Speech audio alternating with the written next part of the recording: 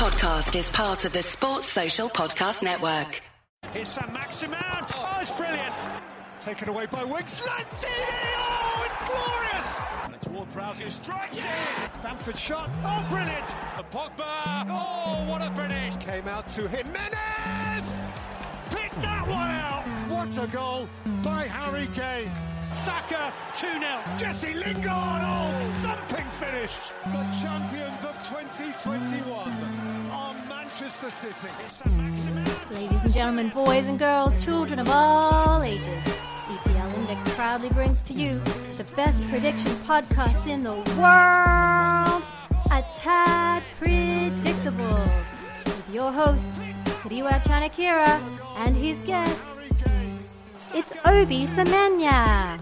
It's game week 35, and you know what that means. It's time for another brand new episode of A Tad Predictable. I am super excited for this episode because we are going down south, really south, all the way, and I'm not speaking, UK terms, I'm speaking globally. We're going all the way to South Africa with our special guest. He is also the person that did the music, the entrance music for this show, Obi Semenya, aka John Empire SA on Twitter. Obi, welcome back to the show. It's been quite a while since you were last a guest on the show. It has. Thanks very much for having me. It's always a pleasure. I'm excited for this week of roundup of games. Yeah, it's getting to the crunch time. It's getting quite interesting with all the permutations of what could and could not happen in the Premier League. Now, your team is obviously in the thick of it, being an Arsenal fan. How are you feeling at the moment? How are the nerves? I think you never know when it's Arsenal. I think this season has, given where we started, you can't help but be happy. But until we cross that finish line, it's like, as you say, it's crunch time, squeaky bum time. So every single game matters. It's not over until it's over. It really is. And both, I say both teams in Arsenal and Spurs, because Man United, obviously at time of recording, they're currently playing Chelsea at Old Trafford. We don't know what the result is for that yet, but it seems like Man United have kind of slipped away a little bit from Arsenal and Spurs. So, but in saying both teams in Arsenal and Spurs, both have shown inconsistencies throughout the season. But Obi, obviously the first team we're going to be speaking about, or the first teams we're going to be speaking about, Newcastle versus Liverpool. That's a 12:30 kickoff on Saturday. And before we get into that, obviously huge news came out today that Jurgen Klopp has signed a brand new extension for his contract. It was ending in 2024 with Liverpool. He's now extended another 2 years, which is something he does like to do, extend by 2 years. So that means he's there until 2026. Now, I know EPL Roundtable, one of, the flagship show for EPL Index, they're going to have a full breakdown of the Jurgen Klopp renewal, what it means for the Premier League, what it means for other teams, and as well as for Liverpool as well. And that should be coming out late on Sunday, if not Monday morning. So if you guys want a full breakdown, definitely look out for that one. But if you have any initial thoughts, you can share them when we discuss Newcastle versus Liverpool, because, Liverpool, we all know, they're 1 point behind Manchester City. They have a chance to go top of the table with a victory in this game and kind of put pressure back on Manchester City. Both teams were involved in Champions League games over the week. City's a lot more dramatic than Liverpool's game. But we definitely can't forget about Newcastle, because they've been one of the form teams this season in the Premier League. Especially in 2022, obviously, Eddie Howe has done a lot to turn things around, for their fortunes since the start of the 2022 season, if you want to put it that way. The second half of the season, they, in the last 10 games, they would sit fourth in the Premier League in terms of the form table. It would be Liverpool, Man City, Chelsea, then Newcastle. So they're definitely playing really well at the moment. What are your thoughts heading into this one, it's going to be at St. James's Park as well, which is a fantastic stadium to watch a football game. Yeah. So Newcastle really have been silently going about their business this year. They've been chugging along and picking up results. And just especially given how the club looked last year, there was a lot of uncertainty. Eddie Howe's done a fantastic job of setting what can only be a platform for more. They're definitely going to be scary next season, I think. But okay, let's shake a bit of the rust off here. Give us your first prediction in a good while. What are you thinking for Newcastle versus Liverpool score wise?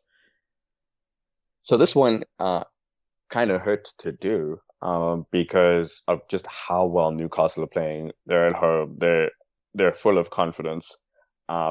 Unfortunately, they're coming up against the informed team, being Liverpool, who just seem to have hit a stride in all competitions. They're not beset by injuries. They've just got this announcement of a renewal. They've had a great first leg. I think it's by no fault of Newcastle at all that I just don't see this being a winnable game. I had it down as 3-1 to Liverpool, purely because I think Newcastle will still nonetheless have a go at it. But they've done well to put themselves in a position where the result really is immaterial. But it's St. James's Park, so it should still be a cracker.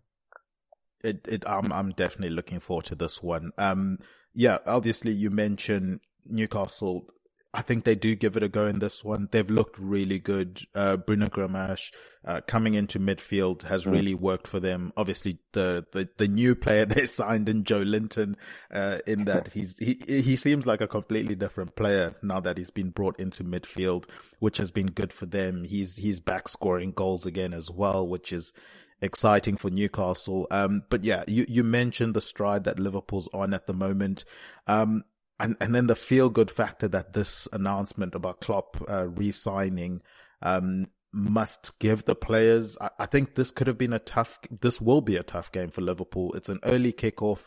Liverpool tried to appeal to the Premier League to have this game postponed, but I know based on the rules that wasn't going to be successful because it was an away game, and based on the rules they weren't going to succeed with an appeal for an away game, if I'm not mistaken. So yeah, that might be the biggest issue for Liverpool, is the quick turnaround of this game.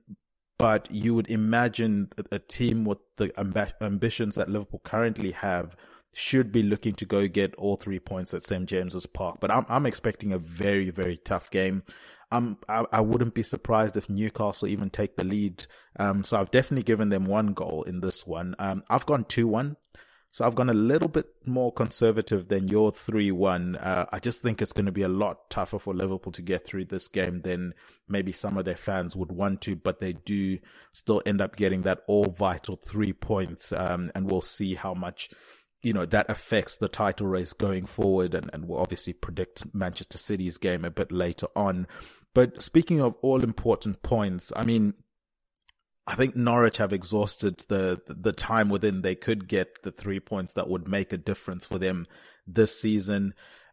They will be traveling to Aston Villa, which is a team that's also in the decline. Aston Villa, if you're looking at their last 5 games, they've lost 4, they've drawn 1 game. And then if we go as far back as their last 10 games, they're the 16th worst team in the Premier League. In those 10 games, they've won 3, they've drawn 1, and they've lost 6. Now, there was a feel-good factor when Steven Gerrard came into that Aston Villa job. There was the honeymoon phase. People started thinking, could they finish top half of the league? And it's kind of just broken down at the moment, really, which is very interesting to see. Me personally, I don't think he would have done enough to get the job after Jurgen Klopp, and obviously that can's been kicked further down the road. But one of my worries was there was going to be a huge media campaign. We know with a lot of the English players, he would have been one of the big people that they would have pushed to get the job after Jurgen Klopp if it was 2024, I imagine. And I just don't think he's ready. I'd sooner rather give it to Pep Linders, the assistant coach of Klopp. I personally think he should be the successor. But enough about Liverpool and Klopp. Steven Gerrard has to do a job here at Aston Villa, and he has to fix things. I mean, surely, Obi, this is the game that he fixes things against a Norwich side that has not delivered enough this season. They've had one win in their last 10 games and a draw as well. The rest of them were losses. This has to be a win for Steven Gerrard. Does he have an option other than a win? Well, in terms of the optics, no, he doesn't. They've had a dreadful run of form, which, as you say, is the complete inverse of how he came in. He introduced a lot of great structure. They were playing, which is difficult to do in their position, attractive football. But it seems that over time, there isn't a great replacement for quality, especially as we get to the tail end and legs start to show. But they're going against a team that effectively have nothing to play for. So he has to win it. But unfortunately, we've seen in this league, sometimes the worst kind of team to play is that. I mean, probably the best finish to a Premier League season we got purely, from when you have to play those teams that know, well, we might as well throw everything at it now, isn't the most fun game to be. It's kind of that colloquial, it's difficult to play against 10 men. I don't have Villa running away with this, regardless of how badly Norwich have been playing, not just because of Villa's form, but because of that fact that it probably is just a stretch too far now for Norwich to actually save themselves. Yeah, it's going to be a tough one for them to go through. But yeah, I agree with you with Villa not necessarily running away with it, and maybe the freedom that Norwich have to play this game, maybe not with the pressures that have plagued them throughout the season, but sort of just give the fans something to cheer about for the rest of the season. It will be interesting to see how they approach this game. Now, obviously, as you know from this podcast, Norwich is the official, strictly unofficial team of the season for this podcast, and I have to say that I'm legally obliged to say that because the suits upstairs were having none of me trying to push this Norwich narrative for the podcast this season. We do like to pick a team that we're going to root for as a podcast for the season.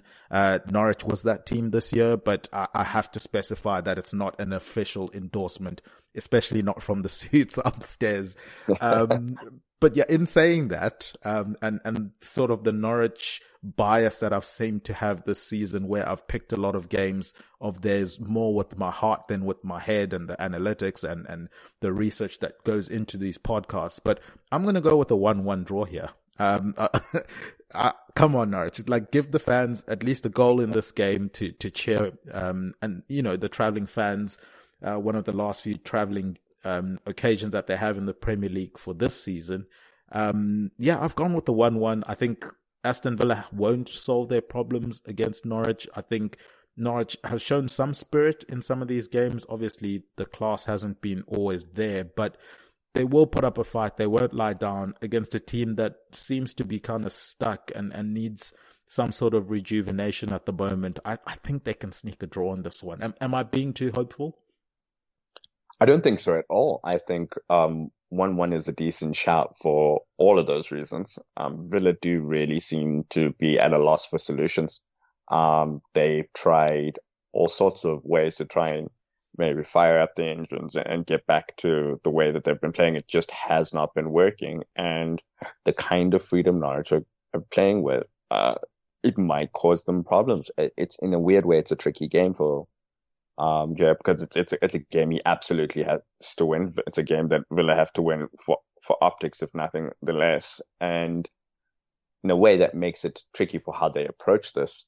I had it down to give Villa a 2-1 win.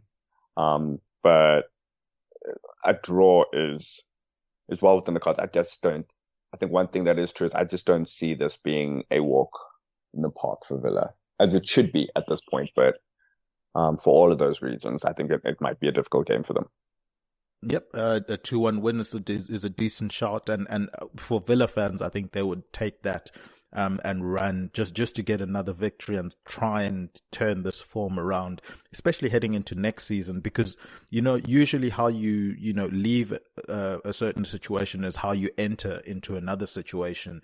And if they leave this season in poor form, it will be interesting to see whether or not they can just all of a sudden switch it on in the course of the summer, or if that drags on into next season and makes next season a lot tougher than they are hoping for.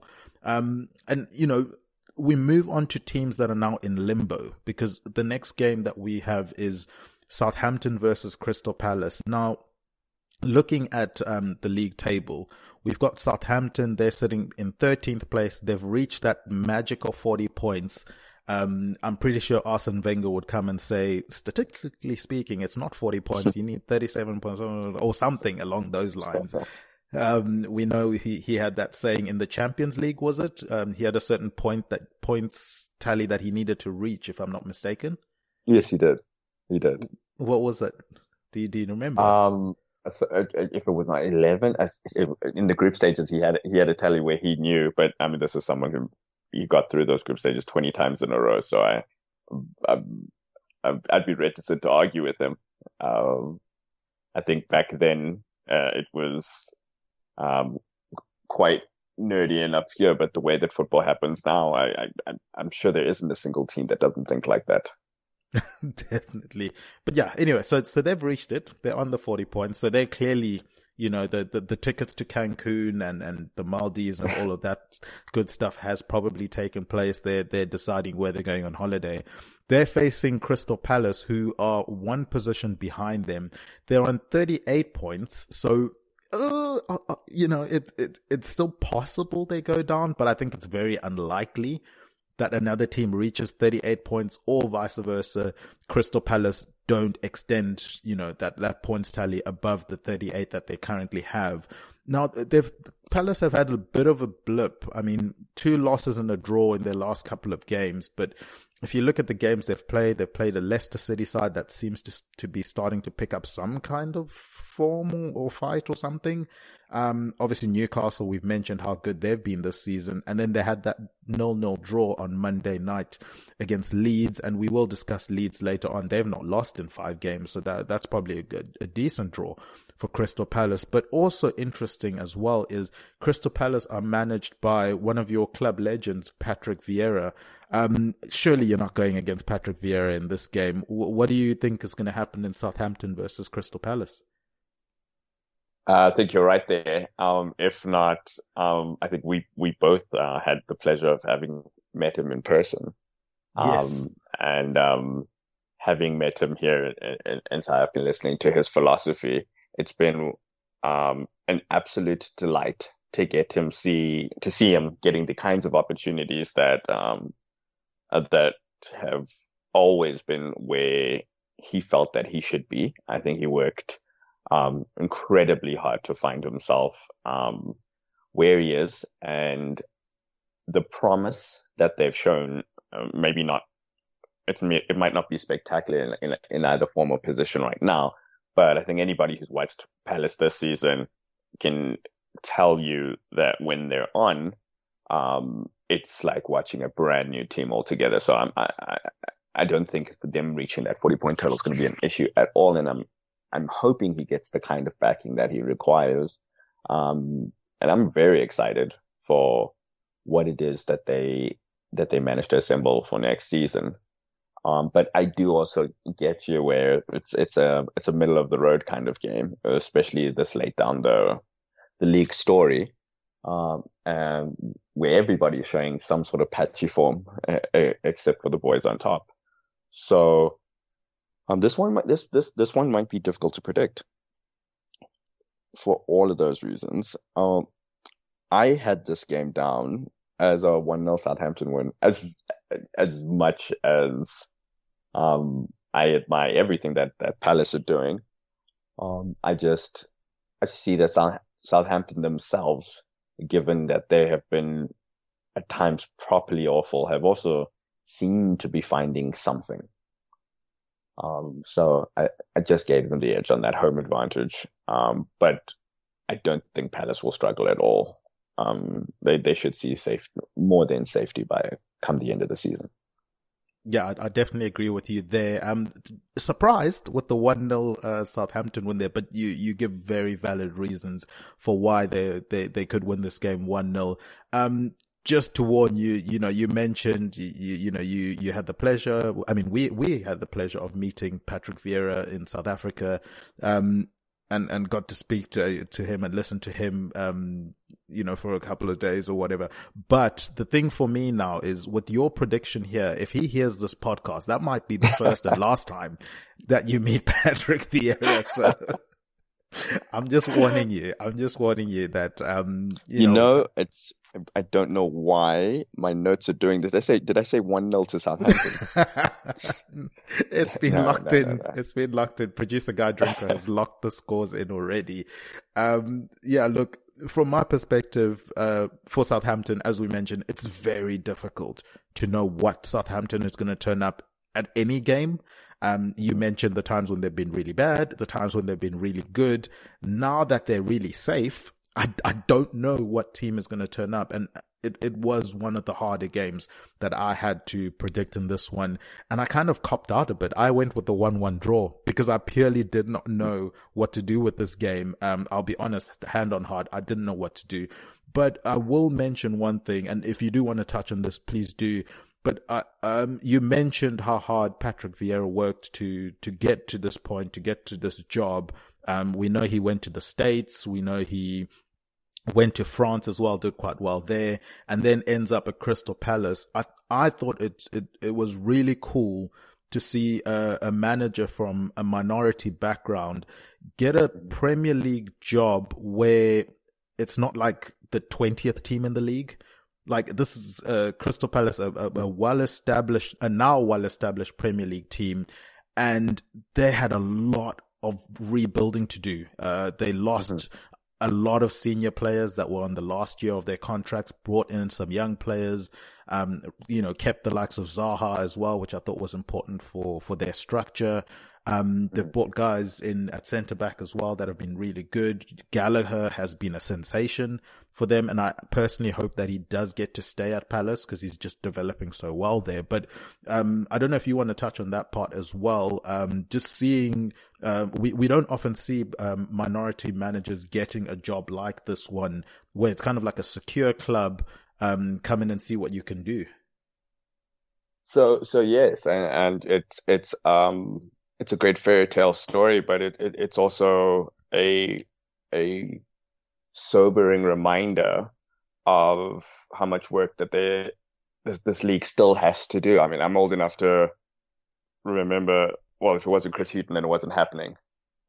In terms of representation in this league. And while we've seen inroads, because Palace, again, are a massive club with a very rich history. And as you say before, they weren't a club looking to stay up.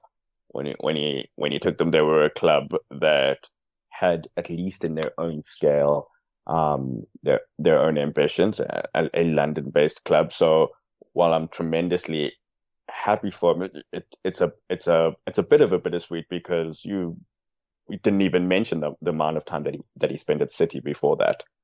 And you look at him recently being inducted into the brand new Hall of Fame.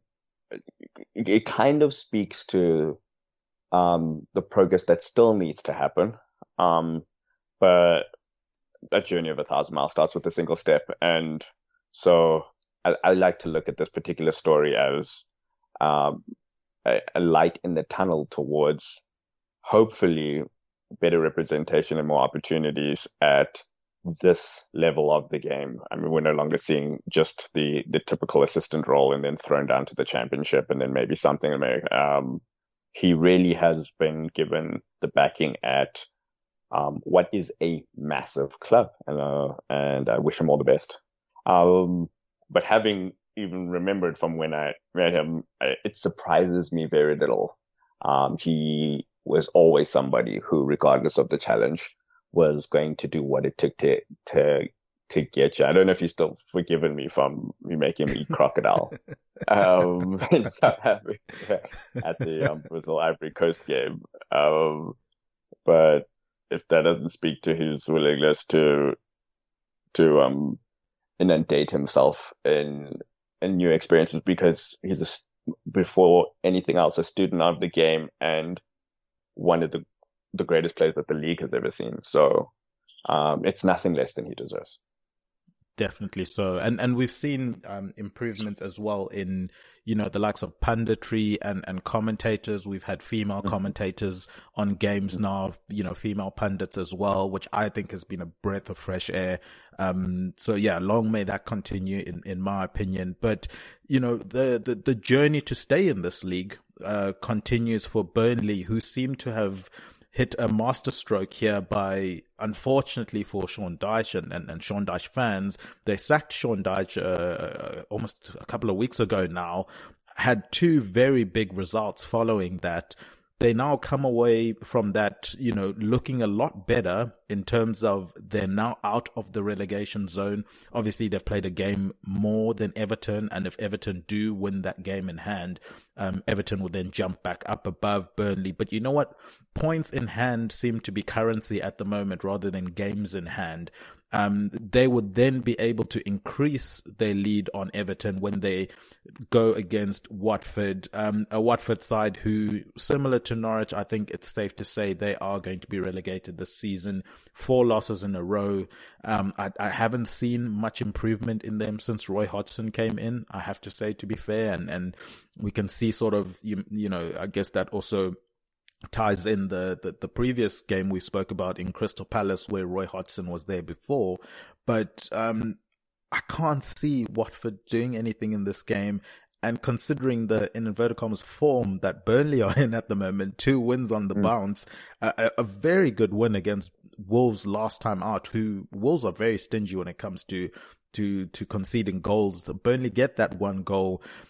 Watford haven't been that stingy. Obviously, that 5-1 loss to Man City last time out, I'm not expecting a similar scoreline from that sense. So I'll jump in with my score straight away and I'll let you discuss this game. But I've gone with a 2-0 Burnley win. I haven't seen enough from Watford. Maybe the likes of Dennis, can get a goal here and there. But I think Burnley will be solid enough defensively and then cause a few problems for Watford going forward. So yeah, there were some discussions, when we were discussing this game with the team before the podcast, and a lot of people were fighting me because they wanted to give Watford the goal, but you know what? I'm in front of the mic, so sorry guys. So I've gone 2-0 to Burnley, for this one. What do you reckon about Watford versus Burnley? I think you've summed up a lot of it right there. And if you didn't, Watford's form surely has. It seems like a very uninspiring nomination to try to ask Roy Hodgson to try and dig them out of the hole that they found themselves in.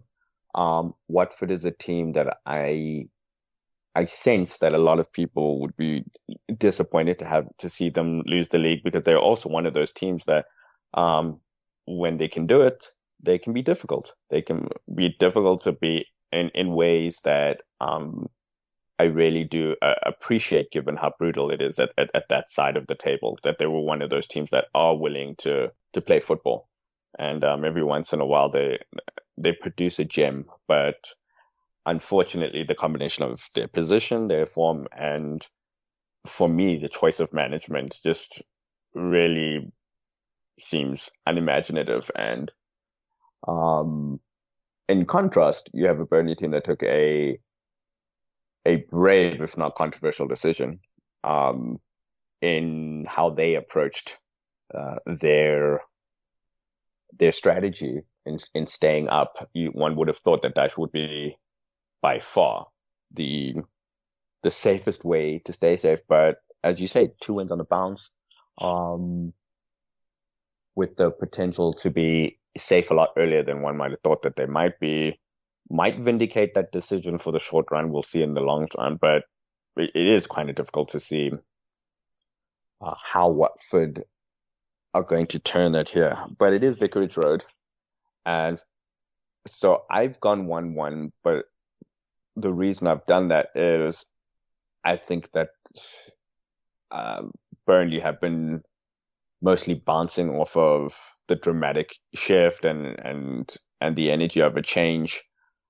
But Watford really need to pull something off. And I just don't think this Burnley team is as good as this decision might be leading us to believe. But that's the beauty of the Premier League. So we'll have to see. But I'm going to stick with my decision of 1-1. I can hear cheering in my ear from the staff with you at the very least giving Wolves a goal. 1-1 was a popular scoreline in the discussions. But yeah, so you've gone 1-1. Obviously you weren't privy to those discussions, but you're clearly thinking in the same mindset as some of the guys and girls there. We move on to Wolves versus Brighton. Now, traditionally, obviously we saw Wolves, they lost 1-0 to Burnley. I mentioned they're usually quite stingy with the amount of goals that they give up.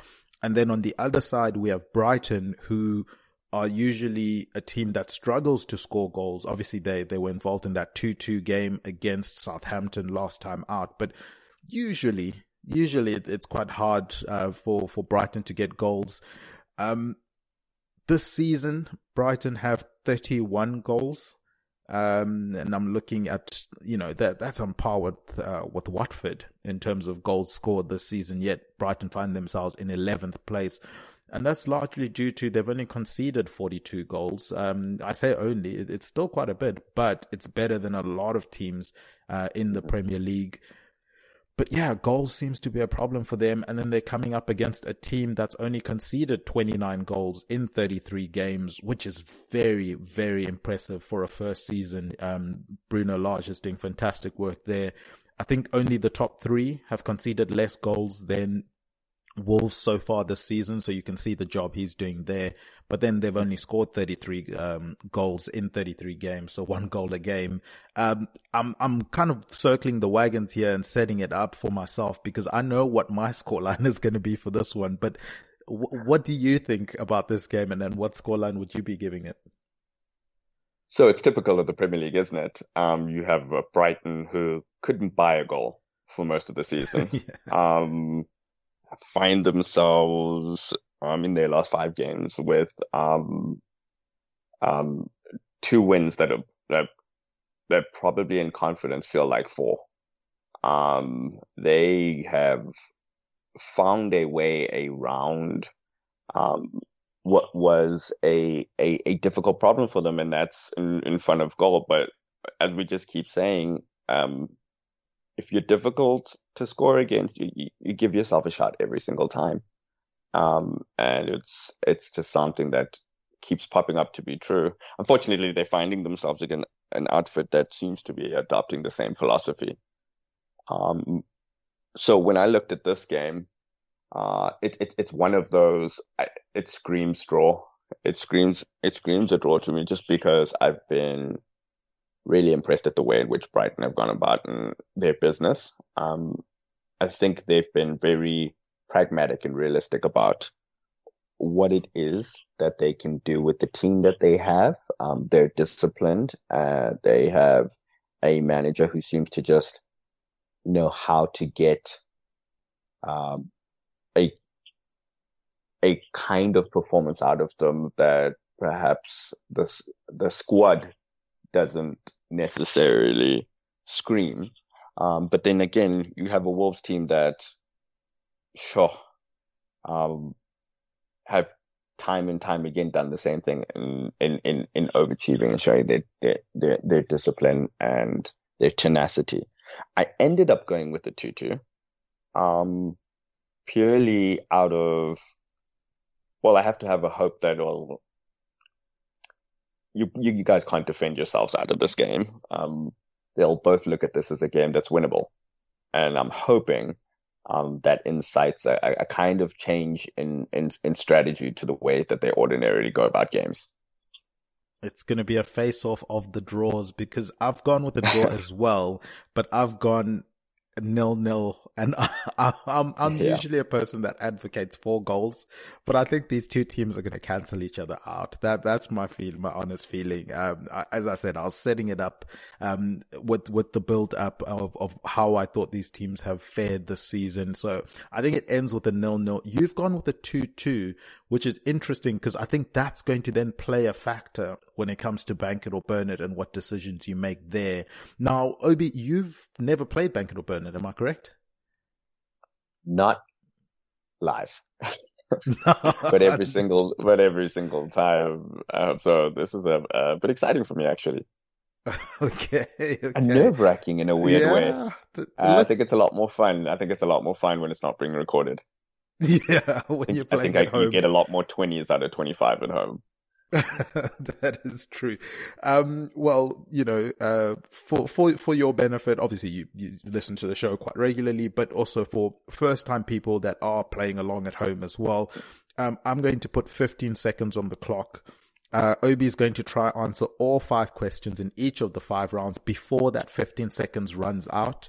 I'll be reading out each question, and he will shout bank it if he thinks the scenario will happen, or he's going to shout burn it if the scenario won't happen. Obviously, he's got to be quick with his responses to get in those answers before the time runs out. Now, there has been a development because last week, Jake Jackman came onto the show. We know Mitch Letitia is the current leader of Bank It or Burn It. He got 19 out of 25 a couple of weeks back. We've seen a lot of 15 out of 25s this season. I think about like 6 of them or something crazy like that. So Jake Jackman, the OG of Bank It or Burn It, one of the first people to ever play it, one of the first leaders of Bank It or Burn It. He led last season for, I think, about 2/3 of the season. He was the leader of Bank It or Burn It, and then he kind of got pimped by Alex and Jody, who then went on to a tiebreaker finale at the end of the season. But not to be outdone, because I did set a challenge for the guys this season that, guys, you can't let the girls win again this season. So Mitch kind of took the baton there, but Jake's come and he's got 19 out of 25 as well. So we've now got a tie for 2 seasons in a row now, it seems. So unless you break this tie or someone breaks this tie, in the following episodes, we're going to have another face-off for the final, weekend of the Premier League. So does that add more pressure to you, or how are you feeling? No, not at all. Not at all. Yeah, that's incredible pressure. 19 out of 25. My goodness. I mean, it wouldn't be the game if it wasn't like that. So let's go for it. Very impressive scores. Okay, Obi. The games you're doing are the ones we've discussed, obviously. So Newcastle, Liverpool, Aston Villa versus Norwich, Southampton versus Crystal Palace, Watford versus Burnley, and Wolves versus Brighton. That one you've got the 2-2 score prediction. Your questions are: A, possession over 55% to the home team; B, over 8 shots on target; C, over 20 tackles; D, outside the box goal; E, knee slide goal celebration. Now, I know you in South Africa. If you are on weather watch here in the UK, it has been a bit dry. Spots of rain now and then, but there hasn't been that much rain. And I know that tends to affect the guests' decisions when it comes to bank it or burn it. Do you really want to be knee sliding at Vicarage Road or something like that when it's not raining? I don't know. But anyway, we'll see how you get on with this game. I'm going to start. Your first one is Newcastle versus Liverpool. Your time starts now. Possession over 55% to the home team. Burn it. Over 8 shots on target. Bank it. Over 20 tackles. Burn it. Outside the box goal. Burn it. Knee slide goal celebration. Burn it. Ooh, what's that? 1, 2, 3, 4 burns. I'll let the clock run out, so it's all official and everything. But that was good. You had time to spare as well, so you got the pace of it, which usually is a tricky bit for first time live players. You got 1 bank it there, which is the total shots on target. But let's see how you get on with Aston Villa versus Norwich. Obviously, This is a game that you predicted 2-1 to Aston Villa. Steven Gerrard getting a W after a woeful couple of weeks. Your time starts now. Possession over 55% to the home team. Bank it. Over 8 shots on target. Burn it. Over 20 tackles. Burn it. Outside the box goal. Burn it. Knee slide goal celebration. Bank it. Bank it in the end there. Did you have anyone in mind for that knee slide goal celebration? I did, but I'm not going to say. No, you got to say it now. I'm not going to. I'm not going to. Who was it? I think if you think really hard about it, you'll figure it out.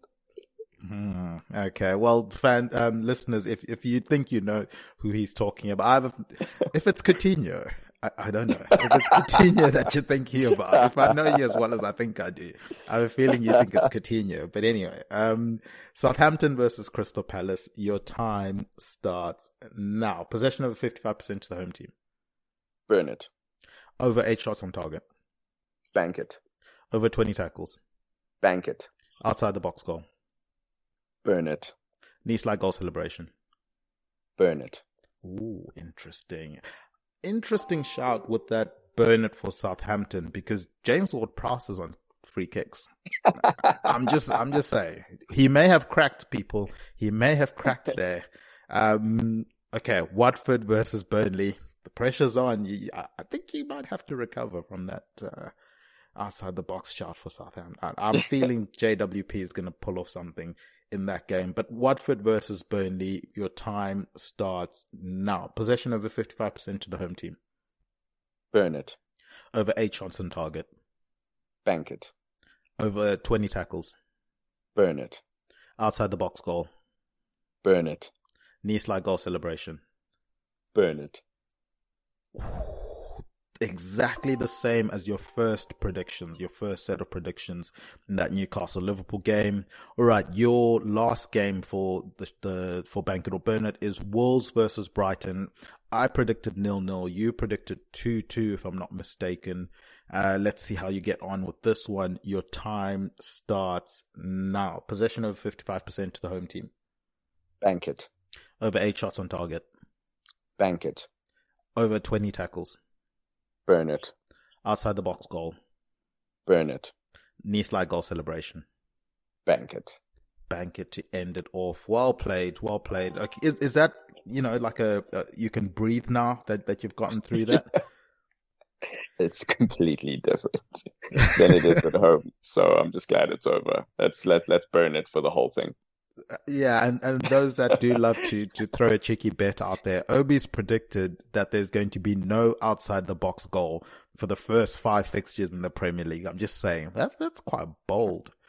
Right, let's move on, Obi, to the current champions of the Premier League and current league leaders, Manchester City. They will be traveling to Ellen Road to play Leeds United. We mentioned Leeds' form recently. I mean, a draw, win, a draw, and 2 wins. They're climbing up the table. It was brave bringing in Jesse Marsch. Obviously, you get the what I consider lazy and uneducated notions of, he's an American manager coming in, so is he going to know about football, the real football, etc.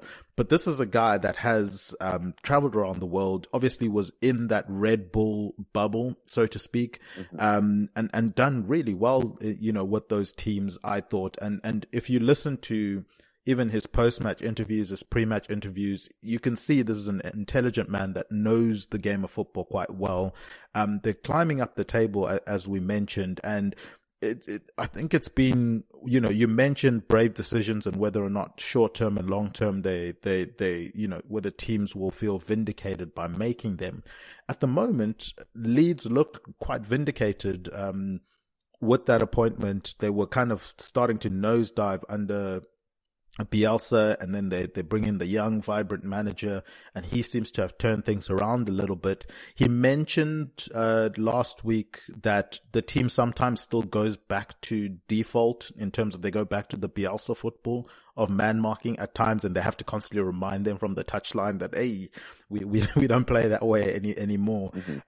Which I think is quite an interesting dynamic, that maybe some people don't always consider when new managers come into jobs, and why they prefer having a full preseason to kind of embed what they want the players to execute. But they've got a tall order, man. They're playing Man City, who probably should have been at least 3-0 up in the Champions League this week, and then kind of invited Real Madrid to come back into that game. Now, it could go either way. Either Man City players, they're going to, they're going to be quite tired, whether or not he rotates, we'll see. I don't think Pep's rotated as well this season as he could have. And we can see the wear and tear in some of the players at the moment. But hey, they're top of the league. They're still in the Champions League. They could get the double this season. Do the players then react positively to say, well, we came out of a very intense game against Real Madrid and won.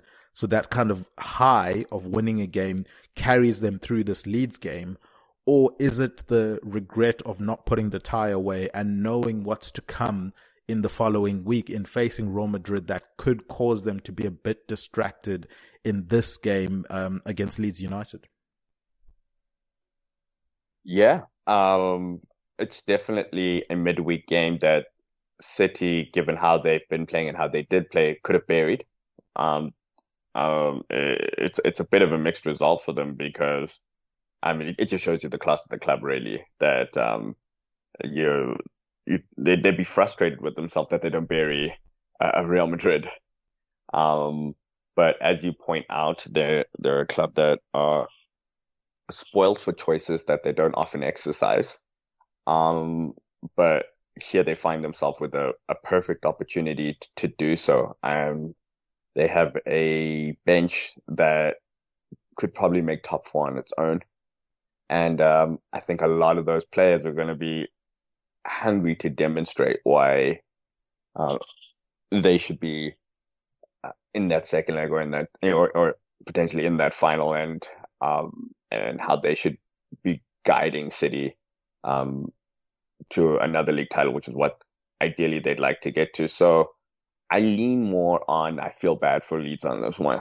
They've been playing some what I want to call pragmatic football, which, as you say, like no losses in their last 5 speaks to itself. And I'm somebody who grew up, and I idolize Marcelo Bielsa, a man who is responsible for why much of the modern game is the way it is. But yeah, that combination, unfortunately, I think he took it where it can go. But I lean towards, I think there's going to be a scary City, particularly if Pep decides to do what he hasn't actually done that often, as you point out, and that's decide to give a bit of rotation to this particular game, with probably an eye to his return leg game. You've got the likes of Gundogan on a bench, who would be starting in any other team. So it's one of those things where, as I said with the Newcastle game, ironically, it's two teams that are playing great who just happen to be coming against an unstoppable force right now. So my prediction was actually 3-0 to City. 3-0 to Manchester City. Pretty close to my... I've gone 3-1. I've gone 3-1 just purely because I do think the directness that Jesse Marsch has given to Leeds, the objective as soon as they get the ball is get to their box as soon as we possibly can, moving the ball through the different phases, but being very intentional with that. And I think City have struggled at times with transition defending. I think more so in a game where, similar to you, I think Pep does rotate in this one, just more out of necessity than actually wanting to.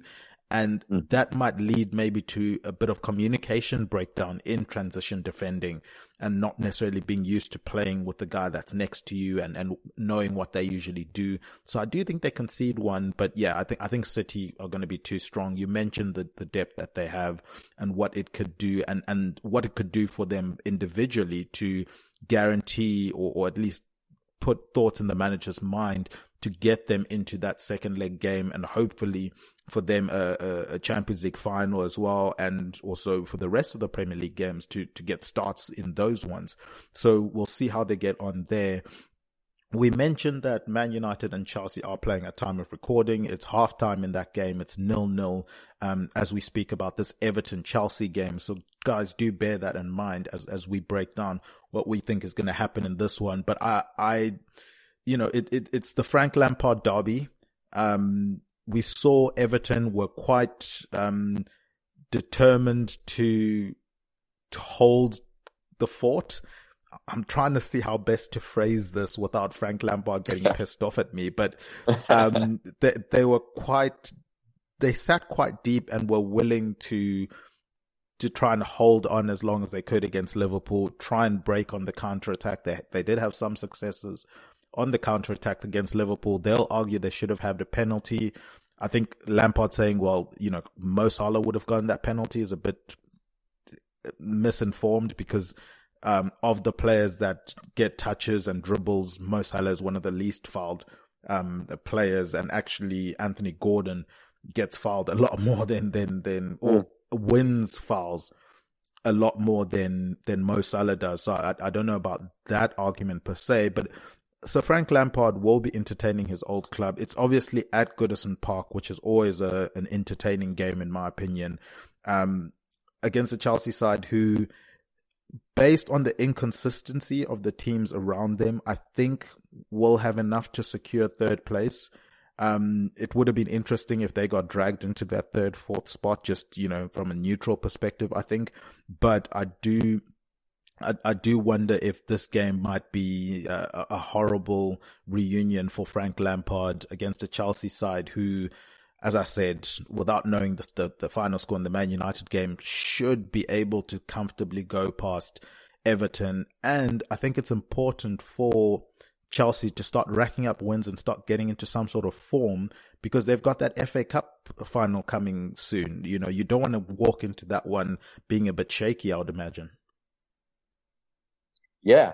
And you can't underestimate what silverware does for mentality, particularly for a club that is, regardless of how you feel about it, going through a generational change, that regardless of how professional players are, regardless of how well managed that transition, it has to get to you. It has to affect you. It affects decisions. We see certain players have already made decisions to make their way out the club, and so they definitely want to keep an eye on that cup game, because right now that might be the only silver lining in a very weird season for Chelsea as a club. Yeah. Now, as you called it, it's the Lampard derby. I felt, he was very tetchy against Liverpool. That might have actually been driven by the reason that game has been a hammering for Everton for a while. So even the result that they ended up walking upwards in the context of how that Merseyside derby has been going, might as well be a draw, given its historical context. So it will be interesting to see how he approaches this, because one thing you will say about Chelsea this season is they're beatable. It's just not clear by whom. It's one of those teams where there could be anyone in the world on a day, and they can look absolutely unrecognizable on another. So I think it just boils down to how lucky Everton feel, and given that it's at Goodison, it will definitely be bouncing. And I think it will be one for the neutral. But it's a difficult one to predict. I'm actually going to change what I had written down. Oh. I had a Chelsea 2-0 win. But I'm going to give Everton a shot here, and and actually say that Everton are going to win 2-1. I know it goes in the complete opposite direction. I know it goes in the complete opposite direction, but given that game going ahead, I just feel like for Everton, this gets to be an opportunity to change a direction in that you're facing a Chelsea team that's got, frankly, other things to worry about. I think, as you correctly point out, they probably have done just about enough to hold on to third. They'll have a look at that cup game, and it's the kind of game I can see at Chelsea not taking anywhere near as seriously as bouncing Goodison might. That's a good point. And we've seen it, the 4-1 loss to Brentford recently was a bit of a shock. Brentford were fully committed to that game. Chelsea maybe not so much. So yeah, there is logic to that. For me, I just think Everton haven't looked that good of late. And if they can put in 2 dogged performances in a row, is that going to be enough? I worry for them in this game. I'm going to steal your 2-0 that you had originally predicted. I'm going to go with the 2-0 Chelsea win in this one. And we'll swiftly move on to Spurs versus Leicester. Now, this is a game I'm sure you will be keeping your eyes on quite intently as an Arsenal fan. Me? Yeah, just to see what they're doing, just to see what they're doing. It's the kickoff before you guys play.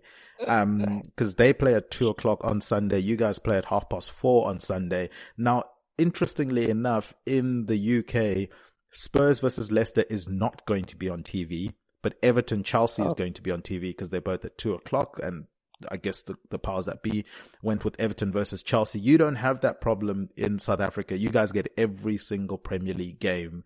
Every single one live. Yeah. Every single one live, which is incredible with DSTV. But you know what? I've got a brilliant hack for that because I am forever grateful for our presenting sponsors, Liberty Shield. They are presenting sponsors along with EPLindex.com. Liberty Shield is a VPN provider. You can check out their services at libertyshield.com. You guys can save with the coupon code EPL25, and that gives you 25% either your router, which they'll ship to you, or the software VPN, which downloads directly onto your devices as soon as you order it. Obviously, it's a virtual private network. It's a technology that encrypts your internet traffic. It protects your online identity, hides your IP address. It shields your online data from third parties.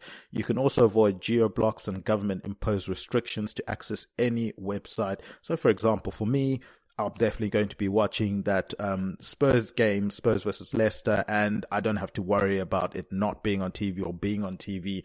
I know through Liberty Shield VPN, I'm going to be able to find that game in full HD, and it's going to be quite fantastic to watch, because I do think that Spurs have to react from that 0-0 draw that they had against Brentford. They come up against the Leicester side that I said earlier, they've kind of shown some kind of life. Obviously they've got ambitions in Europe to worry about, but the interesting thing for me for this game is going to be whether or not Spurs have another plan other than the ball to Kane. Kane looks up and plays the ball to Son. Because in the past 2 weeks, it seems like both Brighton and Brentford have targeted that to say if Kane gets the ball, he can't get his head up. We're going to either we're going to be tight on him so that he can't get his head up, or if he does get his head up, we're just going to tackle him, take the foul, take the yellow, whatever it is. But we're not going to let him get that pass off to Son. And other players in the Spurs team need to take that responsibility to say, if it's not going to come through that avenue, which obviously, I mean, that avenue works because it's the highest goal scoring partnership in Premier League history, if I'm not mistaken. So it obviously works, but teams are limiting it. So we need to find another way to break teams down. Whether or not Leicester, this version of Leicester, has the discipline to stop that, I don't think so. So I've gone with a 2-1 Spurs win because I don't trust this version of Leicester. I think they've been a bit shaky defensively. They've not been as disciplined this season defensively. And obviously they've got European football. They're currently down 1-0 to Roma, in the Europa League, or Europa Conference League, sorry. So whether or not that affects what kind of shape they can come into this game, I think it does. I don't think they have the depth of the likes of the Cities and Liverpools that can rotate and still bring on a Gundogan or a Keita, etc. So yeah, I think this is a favourable time for Spurs to be playing Leicester, and I think they go and win this game 2-1. Yeah. Because Leicester definitely have shown an uptick in their form, an uptick in their results, and even watching their games, they seem to show a little bit of the glitz and that we've come to know of them, despite what for them will be a pretty forgettable season. It's a must win for Spurs. As it stands, in a position that, given them maybe 2 weeks ago, they would have felt that they were in a driving seat towards top four. They now have that pressure put back on them, and as you say, two teams before them seem to have figured out perhaps a way to neutralize Spurs, but again, those are smaller teams who are able to spend their entire week watching videotape and working as a team to stick to a plan, which I just don't see Leicester having the discipline to do, or b the ego, for lack of a better word. I don't see Leicester going about and saying, well, we're going to neutralize them and then try to look for a goal. I think Leicester see themselves as a team that when they play, we can beat Spurs on a good day. And I think, regardless of what the meta plan will be, that's going to be what the game devolves into, which plays in Spurs' favor. So as much as I would like Spurs to drop some more points, because, as I say, every single game will matter until it's over, I have to agree with that 2-1 prediction. I feel like I do not see Leicester having the discipline to go and completely change the way in which they play football, purely because we seem to find a chink in the Spurs design. Interesting stuff. I know you must have been gritting your teeth through that analysis, but Obi, we move on to a more favourable team. It's your team, Arsenal. They obviously will be playing West Ham in a London derby. Now, this game is going to be at, I almost said Upton Park. This game is going to be at the London Stadium. West Ham are currently 1-1 at time of recording in the Europa League against Eintracht Frankfurt. Obviously, the team that beat Barca last time out. Do you think, similarly to Spurs, the fact that you're playing a team that is playing midweek and maybe doesn't have the depth to play, so many games in a short time, allows you guys a slight advantage, and then also Arteta getting a full week to kind of prepare for this game? I know it's obviously sweating the injury of Bukayo Saka.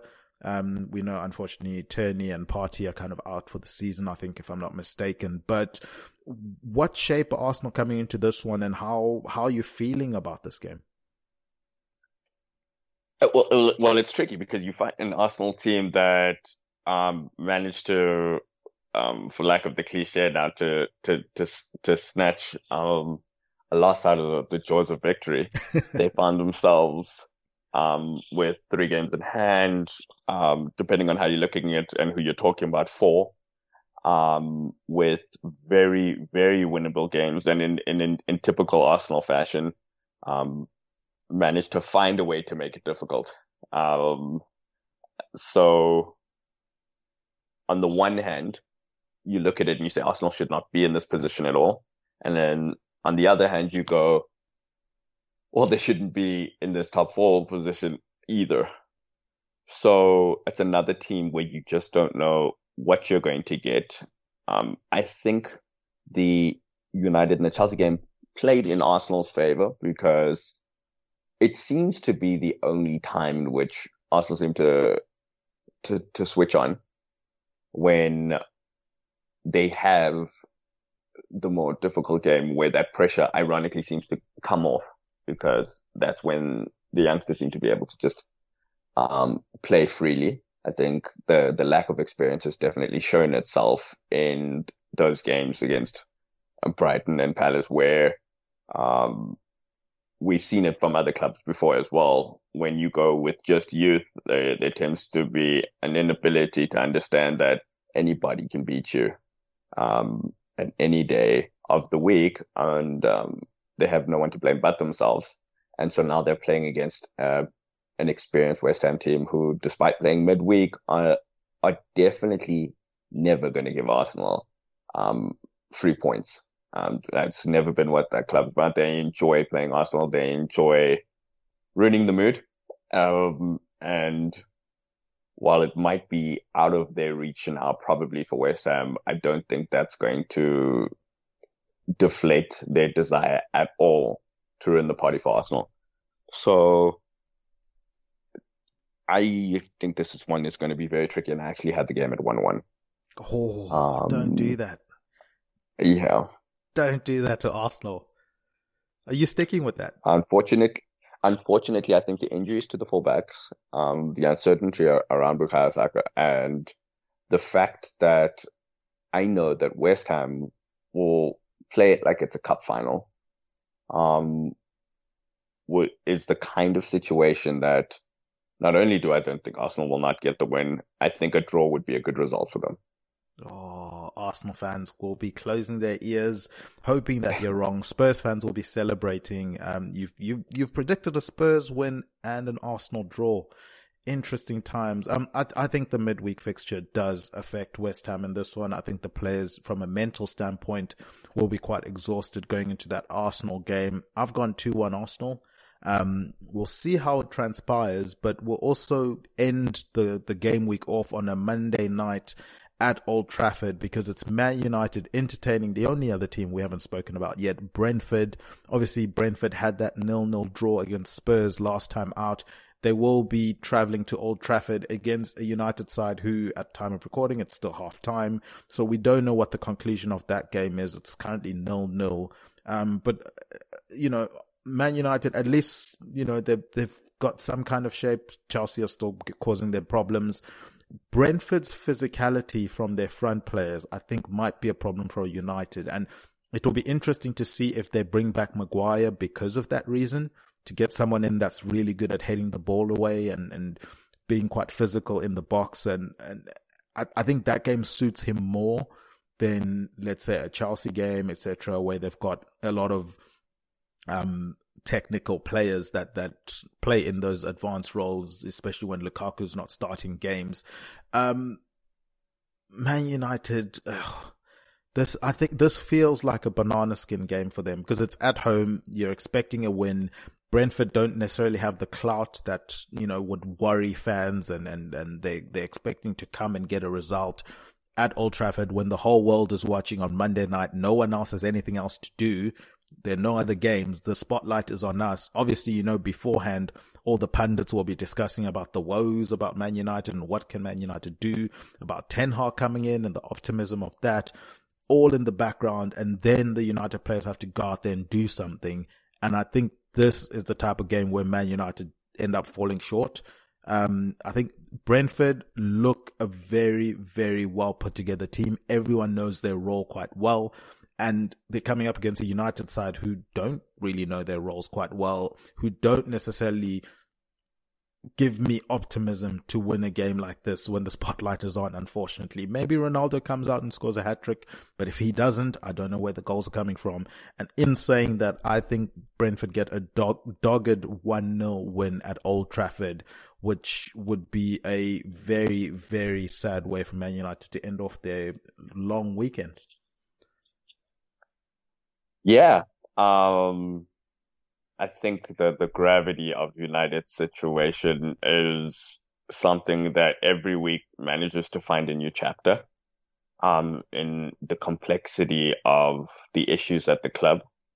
I think they have been riding for quite some time on that it is Manchester United, and the amount of Ronaldo individual moments of brilliance that they can rely on, I think, has been more than exhausted already this season. And as you point out,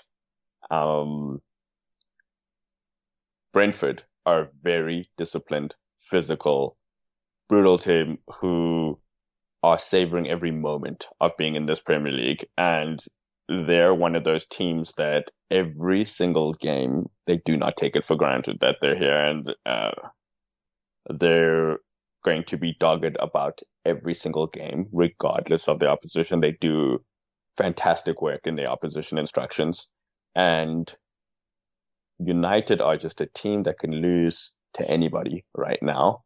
They're a team that should win 95% of their game, and most of their issues actually boil down to, do they have the motivation and the mental strength to pull results when really, motivation is hard to come by. There are deep issues there that I feel like Brentford will be a struggle for them. I'm going to go with a 1-0 win to United. And I say that meaning very well that it will be a difficult win for United to have to pull up, but I think the fact that they'll be at home, it might just be too much of an onslaught, but I think it says more about Brentford's discipline and United's situation that is the case, that on a Monday night they might just have to grind out a win, if that. Interesting stuff. But yeah, that's going to end the podcast off for us, Obi. It's going to do it for another episode of A Tad Predictable. Do you have anything you want to plug, put over, or promote before we wrap up? Any projects you're working on, Twitter handles, etc.? I will say that you and I have a FIFA session on Saturday, so I'm going to hope that you use this time to get that practice in, because I've just criticized Manchester United, and I don't want to mention how we've been playing. So I'm hoping that that's actually my real fixture for the weekend. So that's going to be my focus. That's going to be my real focus for the Saturday. But thank you very much for the invitation. It's always a pleasure to get to be here. And hopefully we get to do it again. Definitely. And I look forward to a great football weekend. Definitely should be a great football weekend. Yes, I will get practicing for our FIFA session. Guys, from my end, go out and check out all the content on EPL Index website. We have match previews, post-match reviews, player performances, and also all of the news that you guys could possibly wish for. The end of the season's coming up. Transfer rumors are starting to, percolate a little bit. So if you want to catch up on some of those, definitely go to EPLindex.com. Of course, go check out the daily podcast show, the Two-Footed Podcast with Dave Hendrick. I won't be surprised if he's discussing the Klopp re-signing as well. Finally, also go check out the flagship show that runs weekly. It's the EPL Roundtable with Kev DeFries. He sits down with panelists from all around the EPL. They do previewings and reviewings of the happenings around the EPL. And as I mentioned, there will probably be a deeper dive on that Klopp news. It will come out late Sunday, if not early Monday. Guys, do go and follow this show on the Twitter page at A Tad Predictable. Follow at EPL Index on Twitter. Subscribe to EPL Index podcast channel on your podcast providers. Give us 5 stars, write positive comments. That stuff really goes a long way. Go sign up for the free predictions competition that we're hosting on EPLindex.com/predictions. You stand a chance to win. All you have to do is get your game week predictions in each week at EPLindex.com/predictions. If you top the leaderboard come the end of this 21-22 EPL season, you stand a chance to win a £100 voucher for EPL Index Shop, as well as £300 cash prize, which is an awesome prize that has been set up by our presenting sponsors, Liberty Shield VPN. So huge shout out to them. I've been Tadeo Chanakira. You can find me on the Twitter handle at TadPredicts. Huge thank you to Obi Semenya. He's at John Empire SA. As we said, he is the producer of the intro music that we have here for all of our guests, personalized for all of our guests. Really cool stuff there. Our producer behind the glass, Mr. Guy Drinkle. He's at Guy Drinkle on Twitter. As I said, he's been Obi Semenya at John Empire SA on Twitter. And remember, Chisinga Perry, Taken away by Chino Wicks. Shura. Oh, it's glorious! Toward Prowse, strikes it! Bamford shot. Oh, brilliant! The Pogba. Oh, what a finish! Came out to Jimenez! Picked that one out! What a goal by Harry Kane! Saka 2-0. Jesse Lingard. Oh, thumping finish! The champions of 2021 are Manchester City. Sports Social Podcast Network.